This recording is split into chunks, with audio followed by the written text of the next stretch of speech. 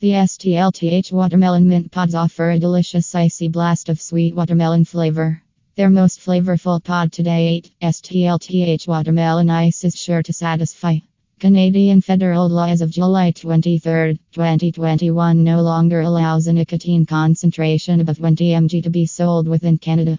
STLTH has started to release reformulated versions to meet the new nicotine cap requirements from the federal government.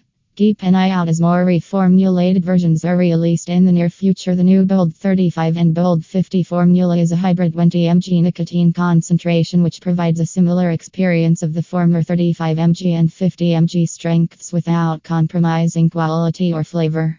STLTH pods are available in 2.0% nicotine strength. Each pack contains 3 pods, each of which are filled with 20 milliliters of e-liquid. Why vaping has become the tool to quit the smoking do's and don'ts of vaping. Same-day delivery service. FDA bans flavored vaping. Lung disease caused by black market not vaping. Stop smoking, start vaping. E-cigarettes. Toronto introducing Notus, the delicious taste of